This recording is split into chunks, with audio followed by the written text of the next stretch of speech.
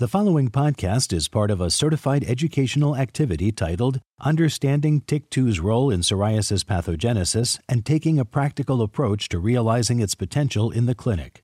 Access the entire activity and complete the post-test at peerview.com/XMX860.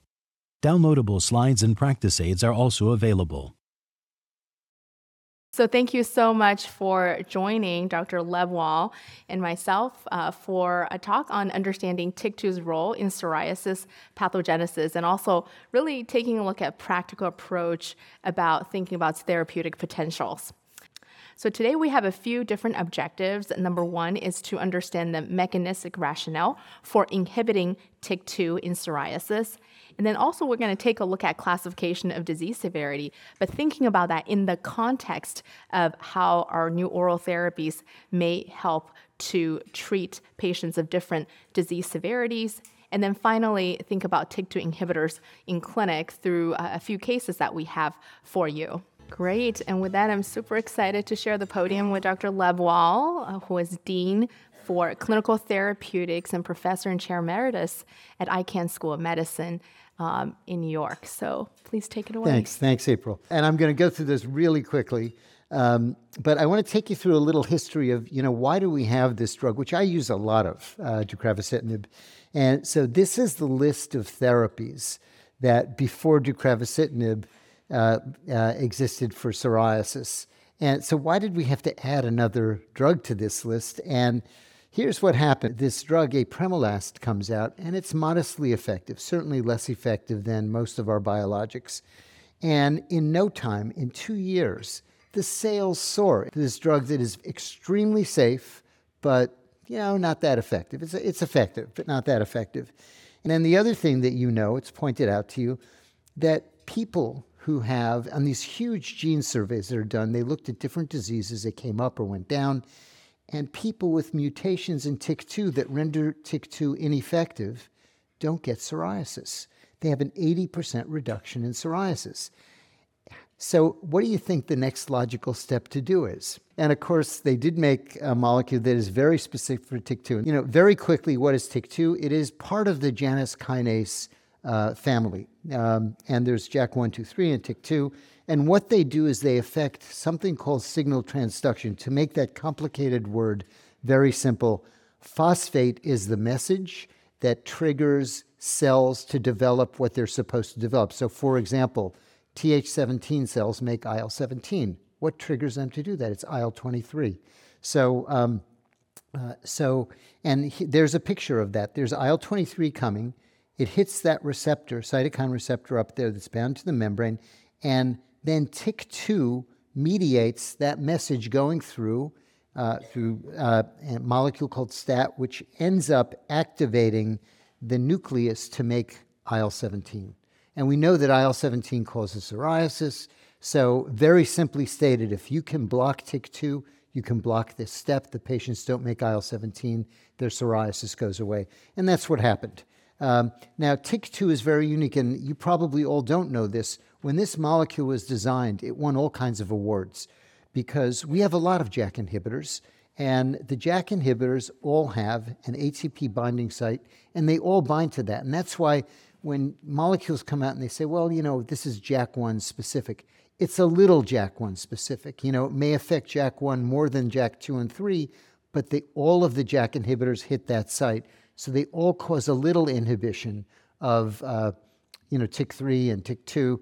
JAK2 and JAK3, and also of TYK2, which has that site as well. So they actually inhibit all of the Janus kinases. Now, TYK2 has a regulatory domain for which deucravacitinib is specific, and it's the only one of the JAK inhibitors that hits that site. And that's why it can block TYK2 without affecting the other JAKs. Why is that important? So TYK2 is responsible for IL-12 and IL-23 and type 1 and Th1 interferons, interferon alpha and beta. And it's kind of like ustekinumab in a big way, which we know has a very good safety and efficacy profile for psoriasis. On the other hand, JAKs 1, 2, and 3 hit IL-2, which has many effects, and blocking that can be quite immunosuppressive. Erythropoietin, thrombopoietin, so it affects the bone marrow dramatically. Well, when you just block TYK2, it takes very little of deucravacitinib to inhibit interferon alpha, interferon beta, IL-12 and 23. It takes a ton of it to affect the other JAKs, IL-2 and the erythropoietin, thrombopoietin. So it is really specific for TYK2. It was a big campaign to get them to not put the boxed warnings that exist on the other JAKs on deucravacitinib because it is very different than the other JAKs. It is very specific for just this TYK2 cytokines, which are these cytokines. Okay, let me take you through the phase 2 and then the phase 3 data. So this was the phase 2 trial where they really knew they had a home run on their hands, and this was a dose-ranging study.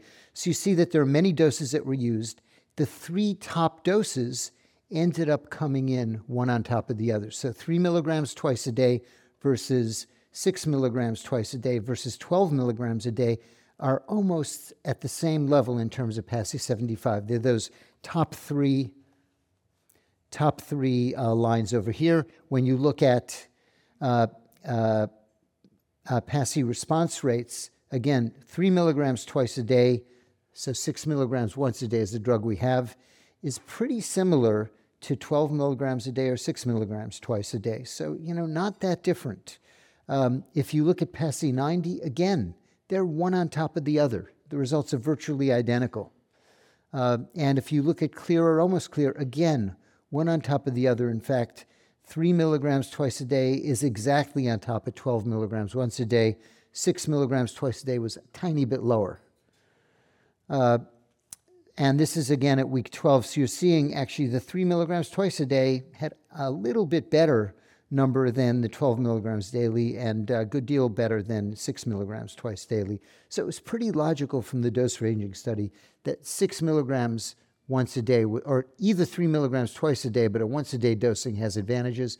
So 6 milligrams once a day was going to emerge. And you can see from the 6 milligrams twice a day and the 12 milligrams once a day that there was no advantage to twice daily dosing. So the once a day dosing appeared to be reasonable. Now, there is some separation at PASI 100, where you see that 3 milligrams once a day is a little bit less than the 12 milligrams once a day. So, having said that, that holds out a little promise for other indications in the future where we might want to use a higher dose. Okay, and there's the PASI 100 data where you see that, again, 3 milligrams twice a day is a little bit less effective than the 2 higher doses. Okay, what about baseline demographics? This was a tough group of patients. A lot of them had been on biologics that either didn't work or certainly they just weren't staying on. And the other thing is they had substantial PASI scores, around 18 or 19, 17 to 19 actually, were the PASI scores in each of the groups. So tough group of patients. In terms of safety data, it was quite safe. No deaths, serious adverse events. There was one that was undoubtedly a coincidence, 2 actually, but undoubtedly a coincidence. It was, it was 1, and it was 2% of patients. The most common adverse events are what you would expect: colds, nasopharyngitis, and upper respiratory tract infections. Now, you might look at those numbers on top and say, well, that's pretty high. But when you look at the 12 milligrams once a day, it's not dose-related. So probably not a signal that the deucravacitinib contributed to those. Interestingly, acne at the highest dose emerged as a side effect. And how many of you have used deucravacitinib? Right, not many of you. It's surprising. I've actually seen acne. It's a small percentage of patients, and most of the patients I'm treating are older. So it's kind of unusual that you would see it, but I have actually seen acne as an uncommon side effect, but one that occurs. Here's the data from the phase 3 trial. And this is pretty eye-opening. So the top line is deucravacitinib 6 milligrams once a day. And you see that at the primary endpoint, week 16, it dramatically beats apremilast, 58.7 to 35.1%. Similar numbers in the other trial, a little bit closer though. And of course it beats placebo, which is the yellow line. I'll also point out that notice that the trajectory of the line is still going up. And in fact, if you look at 6 months, It's only starting to level off in the Poetic SO2 trial, still going up in the Poetic SO1 trial. And I actually tell patients this drug peaks at 6 months. So they've got to be a little more patient. I will say, if you look at week 4, the lines are beginning to separate. So there is some response at week 4. And we have seen that. Actually, I'll show you one of the first patients I treated after the approval of the drug. It's a 4-week photo. So you do see benefit as early as 4 weeks, but it's really 12, 16 weeks, and even 24 weeks where you see the peak benefits. You have to be a little patient with it. If you look at the response at week 16, this is clear or almost clear. Again, similar curve, where you're seeing it's peaking at week 16, but goes up a little bit through week 24. And of course, it beats apremilast and placebo. Here again, you're looking at those responses. Let me just go similar numbers. Now, what about lasting through week 52? That study has been done, and you see that the line is just flat. So first of all, the placebo group were treated at week 16 and crossed over to active drug, and you see that they catch up very quickly to the group that had been on the drug from week 0. But notice that from week 16 to week 52, the numbers are almost identical. So the drug not only works, but continues to work. You do not get tachyphylaxis. You don't get the effect wearing off. This is a withdrawal and retreatment study. So what they do here is they take patients who responded, they put them on placebo, they wait for the psoriasis to come back, and then they retreat them, and they look at what proportion of patients recaptured the response, and it was 87.5%. So it's excellent recapture rate. Okay, when you continue on for 2 years, the line is flat. The patients continue to respond for 2 years. That was PASI 75 numbers. This is 1 year for clear or almost clear skin. Okay, this is a study just very quickly in Asian patients. The mean body weight tends to be lower, and so the results are actually a little bit better than you saw with the results I just showed. But everything else that I said is the same. It continues to peak beyond week 16 in some of the parameters measured, and the efficacy is, perfectly maintained through the 52 weeks of study. Okay, and when you look at the safety, again, the safety remains the same. And you'll hear more about that from April, so I'm going to turn it over to you, April. Great, thanks, Mark. Excellent. So I am going to cover in my section 2 things. One is safety, and also some of the psoriatic arthritis data from the phase 2 studies.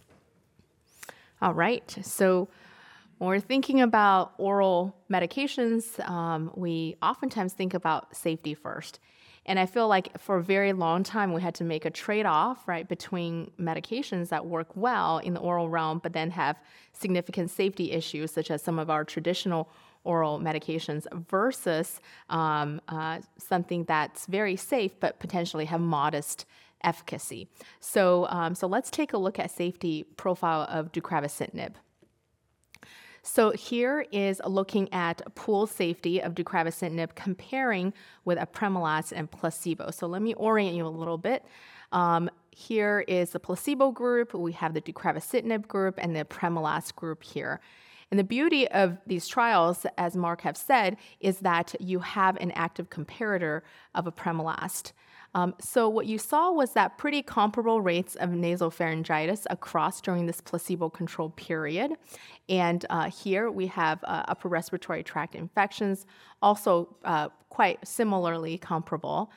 What you see in terms of tolerability issues, so things like headache, diarrhea, and nausea, what you see is that the deucravacitinib group is at least the same or lower than that of placebo. So it's very well tolerated.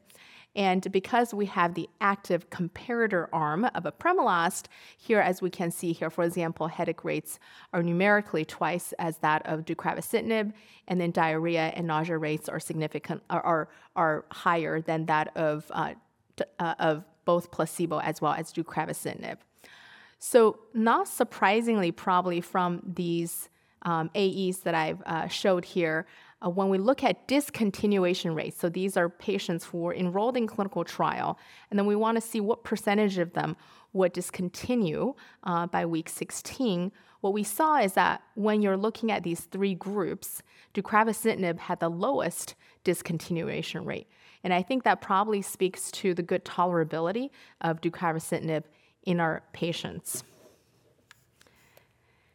And then here, I also wanted to show you AEs where deucravacitinib is numerically greater than the placebo at rates 1% or higher.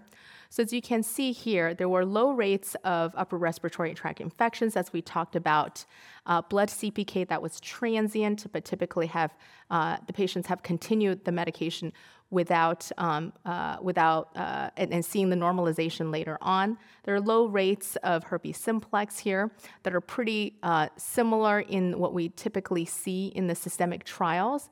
There were low rates of mouth ulcers, folliculitis, and acne, as Dr. Lebwohl have talked about earlier.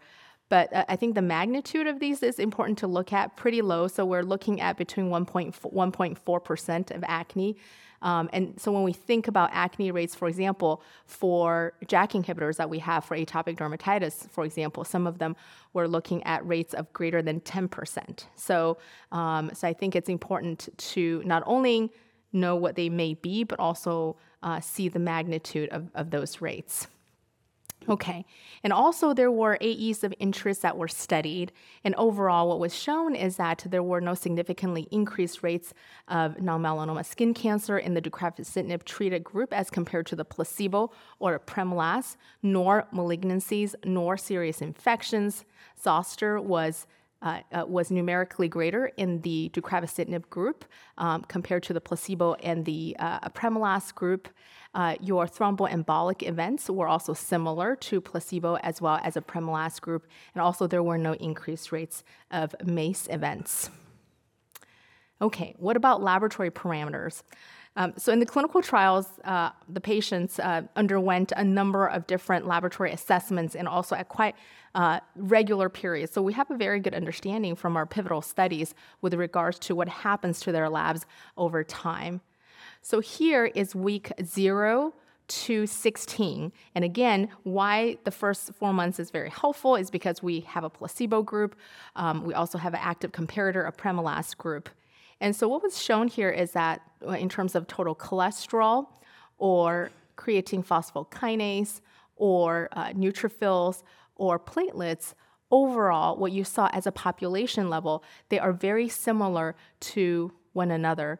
In fact, I oftentimes like to say if you remove these labels, you probably won't even know which group belongs to which when you look at these laboratory parameters.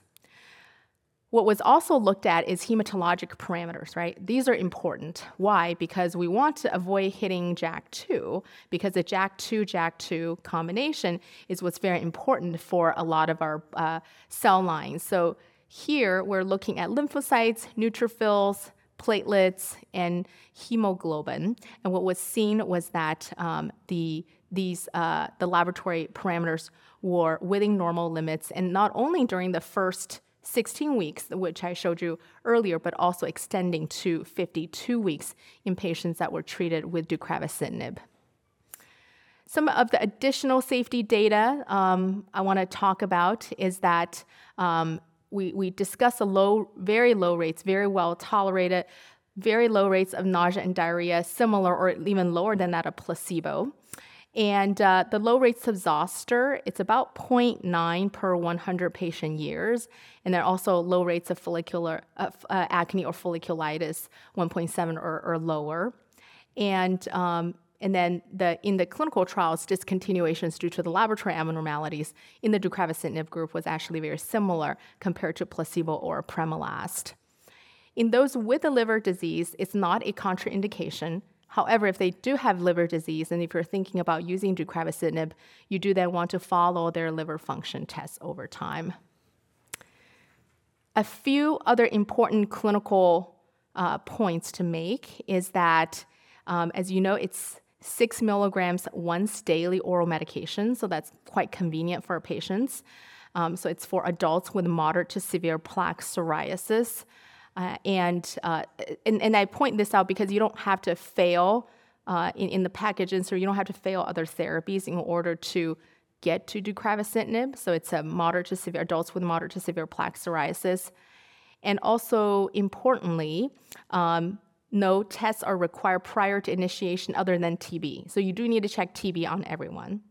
If they have known or suspected liver disease, you probably want to check LFTs as well as viral serologies in them. And then there are no known drug-to-drug or drug-drug interactions to date. And then finally, for patients, they can take with or without food. Either way, they have good bioavailability of the medication in their body. Okay, so I talked about 16-week safety data. I talked about 1-year safety data. Now I'm going to take you through the 2-year safety data. Before we look at the 2-year safety data, it is important to know when the trial was performed. So in much of the 2-year long-term extension study, so the gray part is the COVID-19 pandemic. Okay, so as you can see, majority of the year 2 is actually spent during the pandemic time. So here, this side of the slide shows the different rates during 1 year, which we looked at. And then here are the 2 years. And overall, what we see is a very similar safety profile at 2 years compared to 1 year, with one exception is that you have COVID cases that are recorded, infections that are recorded during year 2. And as I talked about this before, to contextualize it, that during year 2 is when most of the long-term extension had happened. And in fact, when we were looking at this data, and there was a poster that was presented at the EADV that looked at whether deucravacitinib treated patients with whether their rates of infection were different from the general population. And then the answer to that is no. And then whether deucravacitinib treated patients, when they are infected with COVID, whether their outcome was different, and they compare that with the general population, they were also no different. So that poster, I think, was very helpful. And I know, Mark, I've seen you talk about that poster before as well. So I think that's quite informative, especially as we live with COVID from this point forward, is something to keep in mind. Excellent. So the next part I'm going to go over is whether deucravacitinib work in psoriatic arthritis. So let's take a look at the data. So I want to have you first focus on the left-hand side of this particular slide. And so here is the phase 2 data looking at ACR20 response, so at least 20% improvement in patients' signs and symptoms of PSA at week 16. And there were 2 doses that were used. So let me go over this. So the orange is the placebo rate, looking at proportion of patients who have achieved at least 20% improvement in their joint signs and symptoms. Then they have the 6 milligram group, as you can see here, in the middle. So that's about 53% of the patients achieve that. And then on the right-hand side, you have the 12 milligram QD group, so about 63%. So overall, what we see was that both 6 milligrams as well as 12 milligrams were statistically different from the placebo group. So as you can see here, I think when we're interpreting PSA data, we typically see for the systemic medications anywhere between 50 to 60 percent for ACR20 as a good response. So the phase 3 trials are currently ongoing. I also want to point out, in addition to plaque psoriasis and psoriatic arthritis, it's also being studied in inflammatory bowel disease as well as lupus. So I think this pathway is definitely being explored. And also, importantly, just speaks to the mechanism of action when we're looking at oral medications in development for our psoriasis. Most of it is focused on TYK2 inhibition, right? We don't see anything in late phase development that targets JAK1, 2, or 3 at all, actually, in psoriasis. So we're looking at people focusing their energy on TYK2. And also, in addition to that, when they focus their energy on TYK2, they're not blocking the active domain, right? We're getting smarter as a field, and that they're looking at allosteric inhibition, inhibiting the regulatory domain. Excellent. So I think overall, as we know, we do have many choices in terms of psoriasis treatment. So it does have to be a shared decision-making process. And I don't know how you feel about the shared decision-making process. I remember when I was in medical school, it's kind of like whatever the doctor said, the patient executed. But I think our field has evolved in a different way where we actually, by taking into patients' values into consideration, we actually can really help increase their adherence to our therapy. So I like this model where, as clinicians, our role is to convey some of the facts about the treatment, and we do want to make a recommendation, and then we want to solicit from our patients their values and preferences that we may not be aware of, and then working with them through that process. And I think ultimately that actually really improve the patient outcome, because if it's just one direction and unidirectional, maybe the patient is just not going to use the therapy. And so I think having the shared decision-making is important.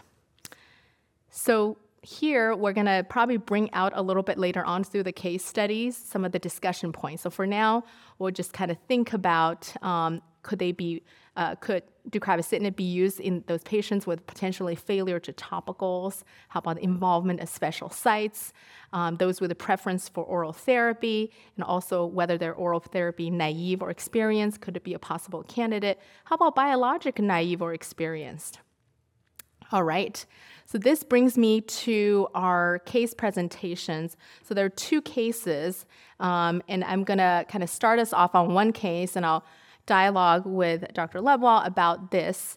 And so this patient, you have to kind of exercise your imagination. It's a patient, then we imagine this patient having kind of different parallel universes that they live in. Okay, so imagine in one universe, this is a 35-year-old woman who's diagnosed with chronic plaque psoriasis for more than 15 years, a long time, 10% BSA, and also some nail psoriasis, right? Distal onycholysis of the fingernails. So, she has tried a variety of topicals, so very similar to the case that we just talked about, not satisfied, phototherapy, inconvenient. She's a little bit hesitant about injections, doesn't quite want injections. So here are some of the kind of options. And Mark, if you don't mind, sure. What kind of goes through your head at this point? So I'm just going to focus on the nails for start. So first of all, the patient has limited disease. But when you have a treatment that's quite benign, as you heard the safety talk, there's no signal of anything bad. And the patient doesn't like injections, kind of directing you to an oral therapy. And of course, of the oral therapies that we have, this is certainly safer than methotrexate, and actually more effective. Obviously it wasn't a head-to-head trial, but the data here is better than what we see in the trials that are published for methotrexate, and certainly better, as you saw in the head-to-head with apremilast. So immediately it should come to mind. But what really I think of when palm or sole or nails are involved, biologics have difficulty getting to the tiny blood vessels that reach the tips of the fingers and toes. And so small molecules are actually often more effective. And so I would actually immediately, even if the patient was okay with injections, and I love the biologics, they're very targeted, very safe, but I would start thinking about a small molecule here, and deucravacitinib fits that description. I think those are great points, Mark, especially about the size of the molecule and its penetration in our peripheral tissues. Yes. And I think also when we're thinking about overall treatment and the classification of psoriasis, is we're trying to kind of a little bit stay away from mild, moderate, and severe classification, but rather think about patients who are candidates for topical therapy versus those who are for systemic therapy. And for those, it's either, so the key thing is they meet either of any of those criteria, so BSA 10% or more, disease involving special areas, just like we talked about, nails, for example, and also palmar plantar area, scalp area, genital area, facial area, and then failure of topicals, regardless of location. We can think about our systemic medication, oral or biologics, in those situations. Okay. So now our 35-year-old woman, same presentation, now lives in the universe where she now is currently actually on a Premolast, but is considered a switch because she is experiencing some of the GI effects. And any thoughts on that, Mark? I'm making you work here. Yeah, so this is easy because, there are no standout GI effects of deucravacitinib, and it's more effective. So this is a no-brainer. Yeah. Excellent. All right. Now, what if a patient has dactylitis on her second digit, for example, in the right hand? Maybe I can discuss that one. So as you can see in the phase 2 studies that deucravacitinib was evaluated for the psoriatic arthritis signs and symptoms. So certainly something to monitor to make sure that the patient is not only responding from a skin perspective, but also from a joint perspective as well. Okay, and then imagine the same woman suddenly is now 67-year-old. So same woman, same presentation now in the third parallel universe. Somehow she rapidly aged to 67-year-old. And pretty much the same history. So this is having us think about, gosh, when we have patients, that are a little bit older and that are coming in, and is deucravacitinib potentially a good option for our patients? What do you think about in this age group? So I will say there's no safety signal in deucravacitinib. It's a very safe drug. I mean, many of you would treat a patient like this with a TNF blocker in the old days when we didn't have anything, or a Premolast, which has a lot of GI side effects. And now we're looking at a drug with fewer side effects than those. So I wouldn't hesitate to use it. Great. And I shall say that it was studied in the different age groups, and the efficacy of the medication and the safety of the medication I will say, was not different among the different age You groups. mentioned herpes zoster, which the rate Yes. was 0.9 cases per 100 patient years. But you know that those 0.9 cases are going to be in older adults where the frequency of zoster is much higher. So, I have a very low threshold for writing a script for Shingrix for my patients, and specifically Shingrix, because there's no issue with live vaccines if you need to get them. Which Zostavax is, of course. And I would probably at baseline think about having the patient vaccinated with Shingrix. That's a great point. Yes. Start the TIC2, even though there's a series of 2, there'll be 3 months delay before they get the second. I would start it. There's not great evidence with deucravacitinib about vaccinations that I'm aware of. I don't know if you are. Certainly for the other JAK inhibitors, there have been some recommendations that you stop them for example, a week after vaccination. In fact, that's come up. The American College of Rheumatology with the COVID vaccine has recommended holding the JAK inhibitors. But we don't have any data on deucravacitinib, and certainly ustekinumab has no impact on vaccinations. So here we're not just blocking what ustekinumab does, we're also blocking interferon alpha and interferon beta. But having said that, it's not a big deal to hold the drug for a week. Yeah, exactly. That we don't have data in this area yet. So if you want to be safe, you can hold it for a few days, 5 to 7 days, and then after each Shingrix vaccination. Okay, so I have a couple of teaching points with this case. So this is a 47-year-old man with psoriasis on his elbows, knees, and hands for 5 years, and it's severe, particularly on his hands. This is a real case. I'll show you before and after photos. Failed TNF blockers, failed ustekinumab, failed an IL-17 blocker, and he is currently on risankizumab with clearing of elbows, but no improvement on the hands. And that is a standard story. And if you look at any of the studies for palm and sole psoriasis, the drugs that work really quickly for psoriasis, they do work for palm and sole psoriasis, but you're looking at, instead of a 80% improvement by week 16, you're looking at maybe a 25%, and then 6 months later, a 50%. And it kind of hovers around there. They don't do nearly as well on the palms and soles as they do on the body.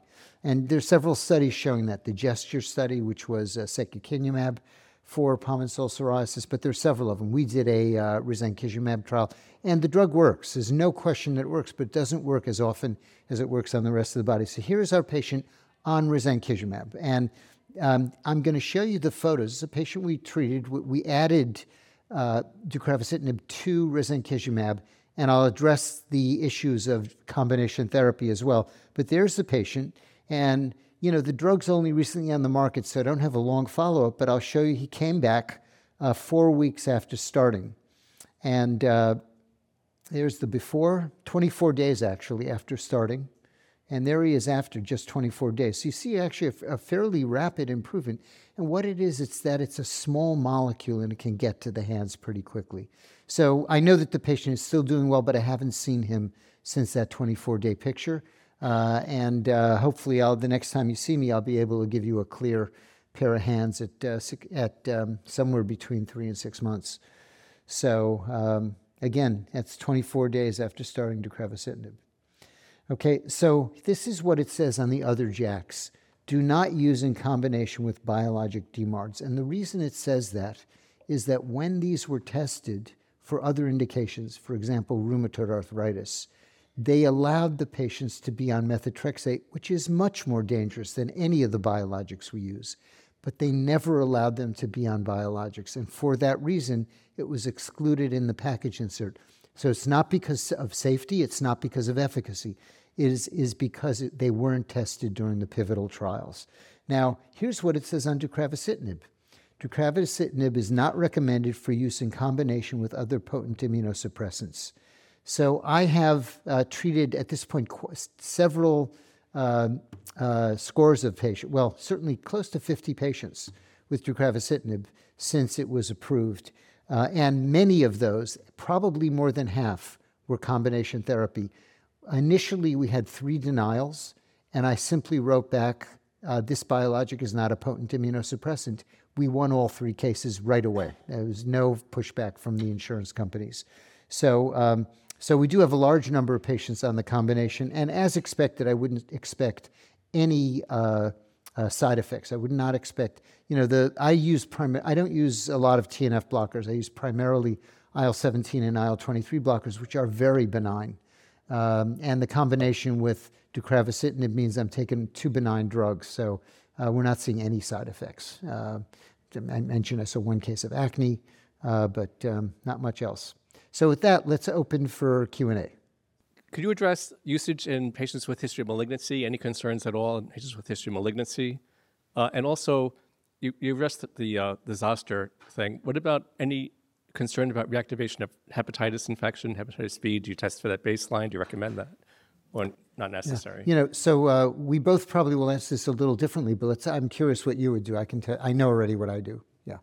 Yes, so for malignancy, currently we don't have a lot of data from the clinical trials on malignancy, so I don't use it in patients with a history of internal malignancy or active malignancy. I don't have qualms using it in patients with a history of non-melanoma skin cancers in terms of malignancy. And with regards to viral hepatitis, it is the package insert does say that you do not use deucravacitinib in patients with hepatitis B and C. So if you suspect that may be the case, I would advocate that you check those serologies. Yeah, so my answer is virtually the same. So first of all, I compared this to ustekinumab, where we actually do have malignancy data, and there is no increase in malignancies with ustekinumab in the SOLAR study. However, this also blocks interferon alpha and beta, which is not blocked by ustekinumab. So I am also not comfortable yet using this. And we have very good drugs, IL-17 blockers and IL-23 blockers. More and more data is coming out, which appear to show them to be very safe. Certainly with the IL-17s, I think at this point we have large numbers of patients. A recent publication that I published was thousands of patient years of secukinumab-treated patients, and the rate of malignancy was 1% lower than the general public. So that's one group. So we have better drugs at this point. Without having the data here, I'm uncomfortable using it in malignancy. Although skin cancers like April, they're easily treated, they're minor, they're common, and I don't hesitate in a patient with a few skin cancers. As far as hepatitis B or C, so if somebody has hepatitis C, they should be cured. We have good treatments for that. That should be taken care of. If somebody has hepatitis B, if they're surface antigen positive, the risk of, they're already reactivated. And I send them to a hepatologist who, I can tell you what he'd say, although this hasn't happened yet. He would probably say, stay on the antivirals, you can continue on the drug. I have had it happen that a patient with core antibody positive came to me, and the hepatologist put the patient on entecavir, which is an antiviral. And the data, certainly with biologic therapies, is when patients are treated with entecavir, there's almost never reactivation of the core antibody patient positives. So the core antibody patients converting to chronic active hepatitis. So we do use, I send them all to a hepatologist, and he does follow their titers. We've not had one patient convert on any of the biologics when they're on entecavir. Yeah, and I think for the clinical trials, as with almost all systemic clinical trials for psoriasis, the patients with positive hepatitis serologies are excluded. So that's why we don't have enough data in that particular area for deucravacitinib. Yeah. So I typically encourage my patients to stay on deucravacitinib. And the reason is because, when you look at the withdrawal data, they do experience a return of disease. I think around 3 months for them to lose their PASI 75 response on average. So I, in general, try to convince them to stay, especially if they're not clear. Then that's clearly they need to kind of stay on the medication. Where I consider possibly tapering is I also have patients on combination biologics with deucravacitinib. So I essentially treat them to clear with a combination, and then actually thinking about having deucravacitinib, then have the patient take them, for example, on the weekdays, and then going there to kind of dial down to a level where they will maintain their clearance, but perhaps not daily deucravacitinib. But this is obviously completely off-label, and we're kind of trying it out. So, remember that the recapture rate's about 87%. So you're going to lose about 1 out of 7 or 8 patients if you stop the drug in terms of recapturing it. But I would have the same answer. What about females of childbearing potential? Are you doing any sort of screening for them? Are we doing a TB evaluation? And then the second follow-up question would be, if you have a patient who does want to get pregnant and I start her on this, how much time should we say you take off before, okay, go ahead and start trying to conceive? Yeah, so currently we don't have sufficient data, unfortunately, in females of childbearing age. Usually, I tell them that if they do think about family planning, to let me know. And I think for now, if they're actively conceiving, then I may consider a different option, because we have good biologic options, such as certolizumab, which would, take them safely kind of through the pregnancy. So I probably would, wait until what the sort of the post-market, as we collect more safety data, have the pregnancy registry for it to be able to evaluate safety in pregnancy and breastfeeding. Yeah, and we don't know that the drug is teratogenic at all. There's zero evidence of that. So if a patient was on it, hadn't planned a pregnancy, became pregnant, I wouldn't be that alarmed, but I would probably discontinue the drug for the same reasons that April said. The question was, is there a role for checking CPK? You want to? Yeah, so I do not check CPK at baseline or follow them. In the clinical trials, there were a few patients with elevated CPK, which nearly all of them resolved with resumption of the medication. There were 2 cases of rhabdomyolysis that was noted in the clinical trials, one associated with a patient who was a female who started a very rigorous exercise regimen, and another one with a patient with multiple comorbidities who had essentially compartment syndrome in one of the arms. However, that's pretty rare, and I think so I know in the session earlier, general session, there was a discussion about CPK there as well. But in general, I do not check CPK at baseline or onward unless patient is symptomatic. But that's just my approach. Yeah, the cases that had elevated CPKs, if they're looked at carefully, very often it followed, running in a marathon or over-exercise. And I don't think there's any reason to have to do it.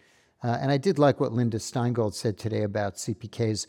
Actually, we've had a patient on one of the hedgehog inhibitors, and those, of course, cause muscle cramps, and they are indeed associated with CPKs. And my patients went over 1,000.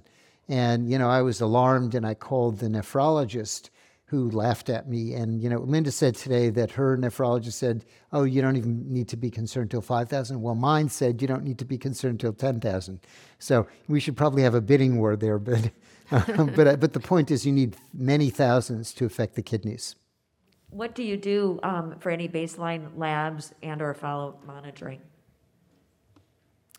So, well, the package insert actually says very little. It says monitor lipids according to, I can't remember the wording, but basically what you would do in the general public. I can tell you what I do, and I think we gave you a handout today that listed what you need to do, and it's actually pretty easy for all the JAK inhibitors. You can take, except for deucravacitinib, which requires much less. They all require baseline TB testing. We do check hepatitis. We check the same bloods we check in biologics. We check hepatitis profile. We check routine bloods, chem screen, CBC, because somebody ought to have that once every few years. We do check lipids. And for the other drugs, somewhere between 4 and 12 weeks, and if you go through the list of them, it was when they checked it in the trial is what you're told to do in the package insert. But the truth is, they pulled that number out of the air. So somewhere between 4 and 12 weeks, we would check a CBC and lipids, and we might check a chem screen as well for the liver function test. But that's it. And you do that once a year, except for tofacitinib, where you have to do it more often, according to the package insert. For deucravacitinib, you almost have to do nothing. If you do, lipids according to routine, that's the routine for lipids is really for people with cardiovascular risk factors. If they don't have that, you check it every 5 years. So we have been checking lipids. It's a reason to bring the patient back and do it. But if you looked at the package insert, they don't call for much, right? Do I have yes, that right? Yeah. So I oftentimes for lipids make sure that they have a primary care physician, and they probably know the lipid checking kind of frequency, because there's no additional above the general population recommendation that's placed on deucravacitinib. So I'd say, do you have a PCP who kind of check you? You go to the PCP regularly. So that's I double check. But essentially, I check for TB at baseline, and then per package insert, if they do not have suspected or known liver disease, you don't have to check anything else. However, on the safety side, if you want to check viral serology, such as hepatitis B and C, I think that's a good precaution to do as we're getting more comfortable with the medication. But certainly, if they have known or suspected liver disease, it's not a contraindication to use deucravacitinib, but just to follow their LFTs over time. And then for follow-up labs, there's no requirement in the package insert for deucravacitinib. Well, thank you, everybody. Thank you all for being here. Thank you for listening. Download materials and complete the post-test for instant credit at peerview.com/XMX860. This activity is supported through an educational grant from Bristol Myers Squibb.